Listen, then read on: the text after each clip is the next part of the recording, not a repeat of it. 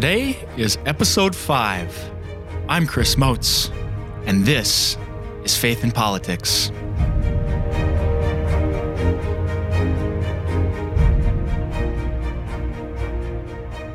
The South Dakota Catholic Conference represents the bishops of South Dakota on matters of public policy, providing explanations of how church teaching applies to the issues of our day. On this podcast, we range from the soul to the state as we try to cultivate those virtues and explore those principles that help us live well as faithful Catholics in this great land. If you're listening in for the first time, my name's Chris Moats. I'm your host and the executive director of the Catholic Conference. Happy husband to Hannah and the dad of 4 awesome kids, and I want to be a faithful disciple and a good citizen. I am joined today by a priest of the Diocese of Sioux Falls, Father Andy Thuringer. Welcome, Father. Hey, thank you very much. Thanks for having me. Today we're going to talk about the letter to Diognetus. Help me out, Father. How do we pronounce this? Diognetus. The letter to Diognetus, an ancient document about 1,800 years old. Before we get into the letter, Father, could you just tell us a little bit about yourself? Yeah, I'm a brand new priest. Been ordained about 3 years. Right now, I'm the associate pastor at St. Mary's in Aberdeen. Before that, I was at seminary in St. Paul in the Twin Cities for about 7 years, and now I'm back in the glorious Diocese of Sioux Falls and ready to get at it. So, and in your short time as an ordained priest, you've had a couple moves. Started out in Mitchell, Holy Family. Yep, Holy Family in Mitchell, beautiful parish, lovely people, and now I'm blessed to be in Aberdeen. Well, thanks for joining me on your Christmas break. The letter to Diognetus. It's a weird one, right? It's not something that we normally talk about. It's kind of an obscure little letter, but I think it's beautiful. And just to give you kind of some background as to why we would want to talk about this letter, you know, as priests, we're called to talk about politics, sometimes from the pulpit, sometimes in classes and different things. And it's always, as politics is, it's almost always contentious. It's almost always full of conflict and argument. And some people think this and some people think that. And some people just don't want to hear it, Father. And I always understood that, but I also knew, Pope Francis said he wants Catholic politicians, right? He wants Catholics involved in politics, that we're not supposed to run away from our civic responsibility. And so going through seminary, I was very conscious, how am I going to talk about politics to God's people? And I was in a class on Catholic politics, and we read this letter, and it just set my heart on fire. It moved me spiritually, not civically. And I was like, this is it. Because this is a beautiful part of our faith.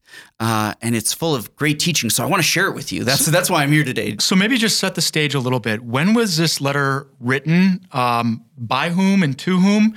And what was the world like at that time? So the world at that time, this letter was written around the year 130 AD. So we're in the Roman Empire. And Christianity has spread through the Roman Empire. But it's still illegal to be Christian, right? It won't become legal until 312. And so Christians are still periodically persecuted, arrested, attacked, killed. But more than that, they're socially attacked, right? There's this great study that's been done over all the Roman sources talking about Christianity. And we have many letters from early Romans in the first 200 years of Christianity and what they thought of Christians. And many of them attack them based on the fact that they couldn't be full citizens because they wanted to be part of Rome in some ways, but not in other ways. They would take part in some customs, but then they would refuse to sacrifice to the gods. Who are these people? And we have all these attacks. What's so beautiful about the letter to Diognetus is the letter to Diognetus is most likely a response to one of these attacks by a man named Diognetus. Diognetus is a Roman citizen, and he's writing against the Christians. Now, we actually don't have his original letter, so we can only assume based on the letter, but it seems as though he wrote a treatise attacking Christians, saying why they didn't belong in Rome, why they didn't belong in society. And then this anonymous Christian author, so Diognetus didn't write the letter, an anonymous Christian author writes back to Diognetus and says, here's our place in society, here's our place in politics, here's who we are as Christians. So this is, from the first 100 years of Christianity, a Christian explaining his beliefs and how he thinks we ought to interact with the culture. So where's he begin? What is it that we that we get from this letter how does he begin his response? The first thing he begins with, actually, is that he's delighted in Diognetus' interest. Now, I think this is so funny because Diognetus may have been very politely interested, or he may have been like violently attacking Christians. We don't know. But he starts with their interest. And I do think this is important. No matter how in or out of favor we are with the culture, the Catholic Church is always relevant. Right? Either because of something good we're doing or because the society hates us or our teachings or whatever. But the one thing they can't do is leave us alone. And Diognetus chooses not to just go out and rail against that or to be angry or combative. He begins by saying, thank you. Thank you. Let's talk. How gracious. It was beautiful. It really is. It's in some ways it could be interpreted when Jesus says, love our enemies, right? That he doesn't just lash back out at Diognetus. He says, thank you. Let's dare talk. You? Yeah. He says, let me tell you about ourselves, about these Christians who you're so interested in. Then he goes on and he talks about, he immediately goes on and talks about how the Christians won't worship Roman gods, how this is their line in the sand, and how Romans are silly to worship their gods because their gods are false gods. Why is this so important? Maybe give us just a little bit of context for like the sheer importance of this point to those living in the Roman world at the time. Well, culture, the root of the word culture is cultus, which is religious worship. That's what that word means. And so a culture is a group of people who worship together. Now, Christians were living in the Roman culture, which was surrounded by pagan temples and by all sorts of gods, and they would regularly, in civic festivals, right? Think of like 4th of July, would get together and offer sacrifices, either meat or incense or whatever it might be, to these gods. So Christians wanted to be part of the Roman culture, wanted to be part of Roman society, but refused to take part in these cultural landmarks. And this is why early Christians were actually branded as atheists. Not that they didn't believe in any god, but they didn't believe in the right gods. Yeah. Right? They didn't believe in our gods. And so what are you doing in our city if you don't believe in our gods? So almost everybody believed in these pagan gods, but for Christians and maybe Jews.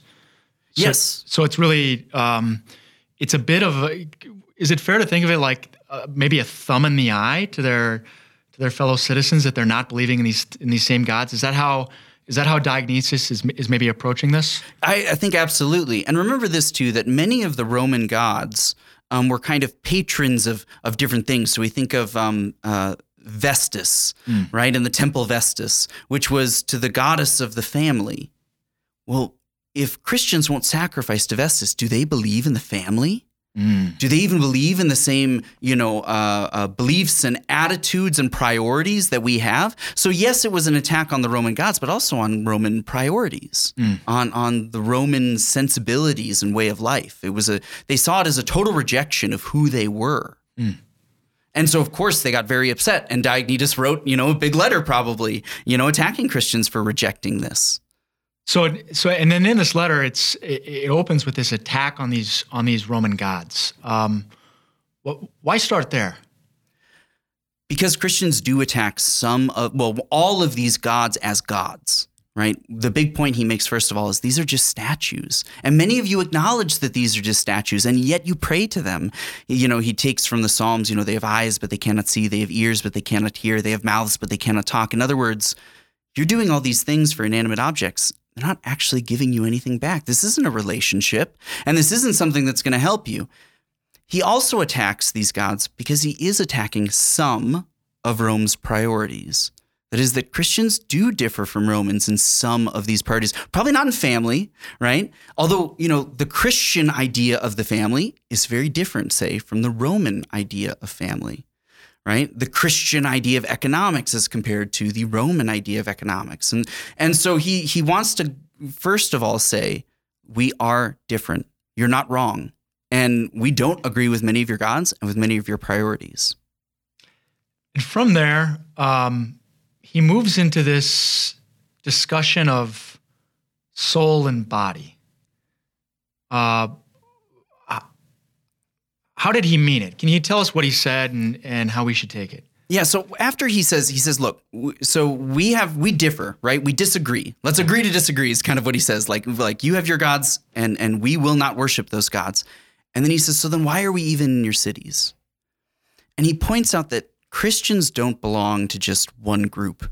He says, we're not distinguished by race or class or any of the other social markers. I almost said creed, but of course Christians are, segmented by what they believe, by their creed. That's the thing that makes a Christian. Not what part of town they live in, not how much money they make, not what job they have, not what race they are, not what culture they grew up in.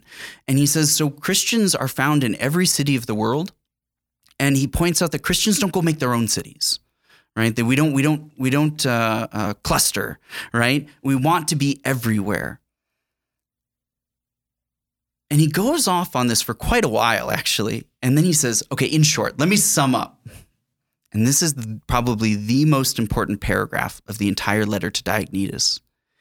He says, in short, Christians are like the soul of the body politic. Now, when I say body politic, I mean the word polis means people, right? So politics is how people live together, right? And so he says, we're like the soul of the body politic, of the group of people that make up a city or a country or whatever it might be.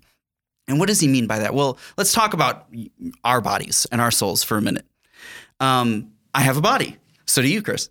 And we both have souls, right? If not, that would be very disturbing. But I can't see your soul. I see your body. Your body is very evident to me. It's sitting across the desk from me, right? And your body can move and do things, right? But your soul is invisible. But here's the thing. When I look at my hand can only be where my hand is, right? My hand can't be my foot, right? That's what a foot is. Hands and feet are different. My soul is in my body, but it's in every single part of my body. And it's what helps move and contribute to the functioning of my body as a whole. So when he says that Christians are the soul of the body politic, what does he mean? He means that Christians want to be present at every single level of society. There's nowhere where all of you Romans are, he says, that we don't want to be. And in part, what he's saying is, look, we reject your gods. We don't reject you. Right? We reject some of your priorities and the things that you believe will make a society good. But we don't reject you. We want to be with you and among you. And you can't look, say, in the same way that I can't look at you and see your soul, right? I can only see your body. A Roman might scan a city street in the first century, in the second century, and he wouldn't be able to pick the Christians out of the crowd, right? They would be invisible among them because they're not of, a given race, or it's not just the rich people, or it's not just the poor people, or it's not just the military people. There were religions that were just for military members and things. He goes, no, we're everywhere, right? But you're not going to be able to see us immediately. I mean, I've even heard it remarked that in looking at the archaeological evidence of the early Christian communities, even the symbols that they chose to represent their creed, their faith, they're really symbols that are taken from the world. That, a fish, for example. There's nothing particularly Christian about a fish, but it was Christians who took this symbol and, in a certain sense, baptized it. Absolutely. That's a very early Christian tradition and mode of evangelization. So, for instance, the earliest pictures we have of Jesus in Rome, he looks like the god Apollo. Right? Now, to some Christians, that might make the hair stand up on your head. Ooh, that's crossing wires. We don't want to do that. That makes us uncomfortable. But what they were trying to say is, hey, this guy that we knew, this person, this human being, this man who lived and died, right? He was God. He was like Apollo, but you've never seen Apollo, but we saw this man and we saw him rise from the dead, right? They were trying to communicate the faith in ways that Romans would understand, right? Again, blending into society, but also not completely agreeing with society. And this is the second point of his argument or his metaphor of being the soul of the body politic, that even though the soul is everywhere in the body, there are times where the soul and the body will disagree, will argue, will be at war with one another. But, and that can, I think, evoke strong sentiments for us because we experience that even viscerally. We don't oftentimes like conflict. We don't like it when we're running against the grain or swimming upstream, if you will. Yet at the same time, there's this insistence that the body needs the soul. In classical terms, the soul, this animating principle. Without it, the body is dead. Yeah, that's the literal definition of death, right? When your soul leaves your body. Yeah. And I mean, you gave me just earlier when we were visiting this really kind of visceral image of what happens when there's a body without a soul. It's dead. It begins to rot. Like, we'll just take it to the next step. So even I just think it's fascinating that even at this point, in the second century of Christianity, there's this this profound sense of how much the world needs Christ, and that is to say, how much the world needs us to be Christians within the world, not to run off and build up separate enclaves or cluster, as you put it. And that's not to say that we shouldn't have deeply life-giving relationships with other Christians, but in doing so, we shouldn't cut ourselves off from the world in which we live. Well, this is present in the early church. Think of how every single Sunday on the Lord's Day, which was not, by the way, that's not a national holiday for Rome or anything. That's a work day, right? But all of the Christians gather together. They meet, they pray, they read the scripture, they receive from the Lord's table, they receive the Eucharist, right? And then what does the presider say? Go, get out, leave, right? He dismisses them, which is where we get the word mass, missa. He dismisses them out. Go. Now go. We've had our time together. We've had our time to strengthen and support one another. We've had our time to receive kind of the strength and the energy that we need. Now go and take your presence to every corner of the society in which you live, right? Be the soul of the body. Be present everywhere. Now, there are sometimes, like we were saying, where the soul and the body are going to be at war. And what does that feel like? Well, for us, it feels like the fact that Christians have never really fit into America. And especially as Catholic Christians, we've never really fit into America. In fact, if we go back in our history, there have been many times where Catholics were excluded from social life, from economic life, and especially from political life. Yeah, and the history of our country, of course, with large waves of Catholic immigration, Germany, Ireland, Poland, Italy, many other places in the 19th century, early 20th century, there was a deep suspicion of us because at that time America was very much a Protestant country, and we were viewed with suspicion because we're papists. We've got this foreign allegiance to this figure that Americans don't really understand, who is the Pope. We have practices that are a bit unusual, these rosary beads. Even our churches look different. At that time, we would have been speaking and praying in a different language, right? In Latin, right? Yeah. And so in many ways, we're separated. And the tension in Catholic life has always been one of two ways. Do we stay faithful to our beliefs and feel that war, that, I don't mean literally, feel that tension, feel that struggle between the society and ourselves? Or do we compromise on what we believe, as sadly many Catholic politicians throughout our history have, to compromise on our beliefs and so be accepted and welcomed in by the body politic. Right. And part of what Diognetus is getting at is that it is, the soul and the body will at times be at war, and that's okay. That it can actually be healthy. And so kind of the great example that I would give to you about this is fasting. Now, whether you're talking about fasting for Lent for a religious reason, right? It's been documented throughout, all of human history across religions that there's something about fasting that opens up part of our soul, that opens us up to experience, to listen to God maybe. There's something about hunger. You can't run away from it. And so the second you're hungry, then you're like, you can't ignore it. And so you get used to discomfort. And now that I know I'm not seeking comfort, maybe I can seek something else. Maybe I can seek something deep. But even if you don't want to go with that religious framework, one of the most popular practices in fitness and health right now is intermittent fasting, right? There have been so many papers and documents and YouTube channels and stuff about all the benefits of intermittent fasting, about not eating during the day and then eating one big meal at night, and then for most of the day depriving yourself of food. Now, when you do that, if you've ever fasted, your body and your soul are at war because your body says, like, give me that cheeseburger, like, give me that food. I'm so hungry, right? And it's a voice in your head, right? But your soul, your intellect, the deeper part of you knows, hey, this will be good for me. This will be good for my soul. This will be good for my body. This will be good for my nutrition, right? And so you do it. And to bring the analogy, this is one that the letter explicitly uses to make the analogy to Christians as the soul of the world.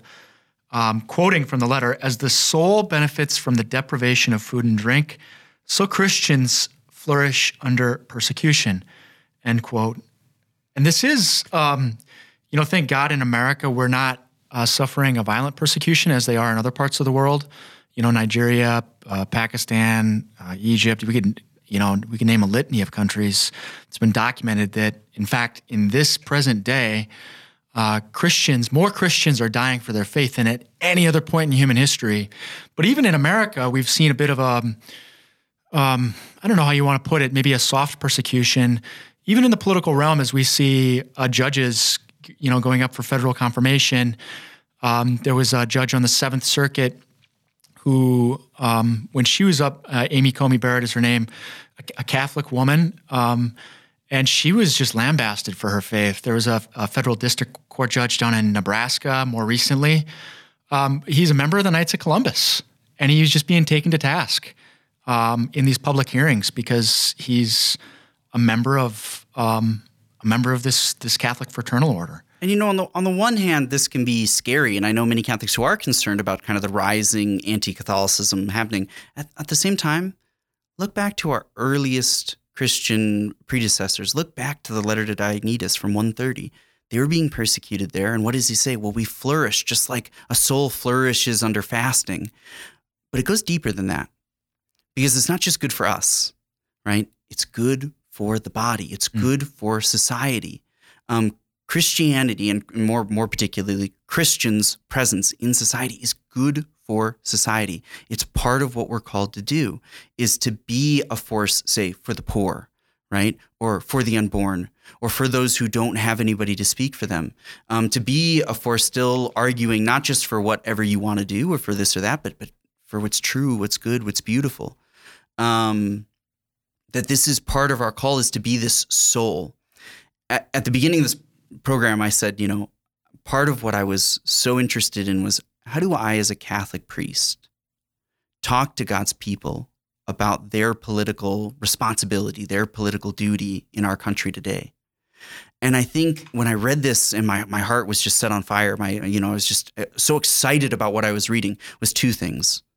One, to be a Catholic in this country, in any country, in any time of human history, means that you are going to suffer. But that's not a destruction of your faith. In fact, it will enliven your faith. It will enliven your soul, right? And it's part of why we're here, is to struggle against the world. But the second thing is that we are called to be the soul of the body politic. So earlier you mentioned, what happens when a soul leaves the body? Well, right now my soul is in my body. And so my lungs and my heart and my liver and my kidneys and all of these different systems, right? My hands and my feet, they're all working together for a single purpose, right? The second my soul leaves my body, all of these different chemicals and tissues and things will stop working together and will start, decomposing and warring with each other. They'll no longer be organized by any, particular thing. They'll all become their random stuff. And what happens? They begin to break down. They begin to decay. They begin to rot. Frankly, it gets very stinky, right? This is what death is. Well, Catholics are called to be the soul of the body politic, insofar as we ought to bring some cohesion, some organizing principle, some purpose to a given society, which is to do what's right, to be good in the world, to be a force for good in the world, right? And as soon as society completely kicks us out, which they have not done yet, let me be very clear, they have not done yet. As soon as they do, all of the different parts of our political process will break down, will begin serving their own purposes, will stop working for a single goal, but work just for themselves. And what'll happen? It'll decay, it'll rot, and it'll stink. And I just want to point out, if you've ever been listening to, a political podcast or watching the news or reading the newspaper, and you read the political section and you just, throw it down in disgust and you say, "Ugh, I hate politics, it stinks." Yeah. Then you have a purpose in the society. Then you have a purpose in politics, because right there where it stinks, Catholics aren't present, right there. And more particular, let me be more specific. Right there where it stinks, Christ is not present. And your job as the soul of the body politic is to take him there. And so I preached this one Sunday, terrified as a new young priest that I was, the torches and pitchforks were going to come out. But my message was very simple, and it would be the same thing that I would tell all of you today. What's our job in politics? Be the soul. Be the soul of the body politic. Bring the freshness and the warmth and the love and the truth of Christ to all of these places where people are serving their own interests and fighting amongst themselves, and it stinks. Bring new life to these places. This is what Diognetus knew all the way back then. It's what I think we need to recover and live again as Catholics. I dare say, with an election year looming and in the years ahead, this is a message that really needs to be shared. So maybe we'll just leave it at that. Where it stinks, be the soul. So, Father Andy, thank you very much for joining me. Thank you so much for having me. God bless.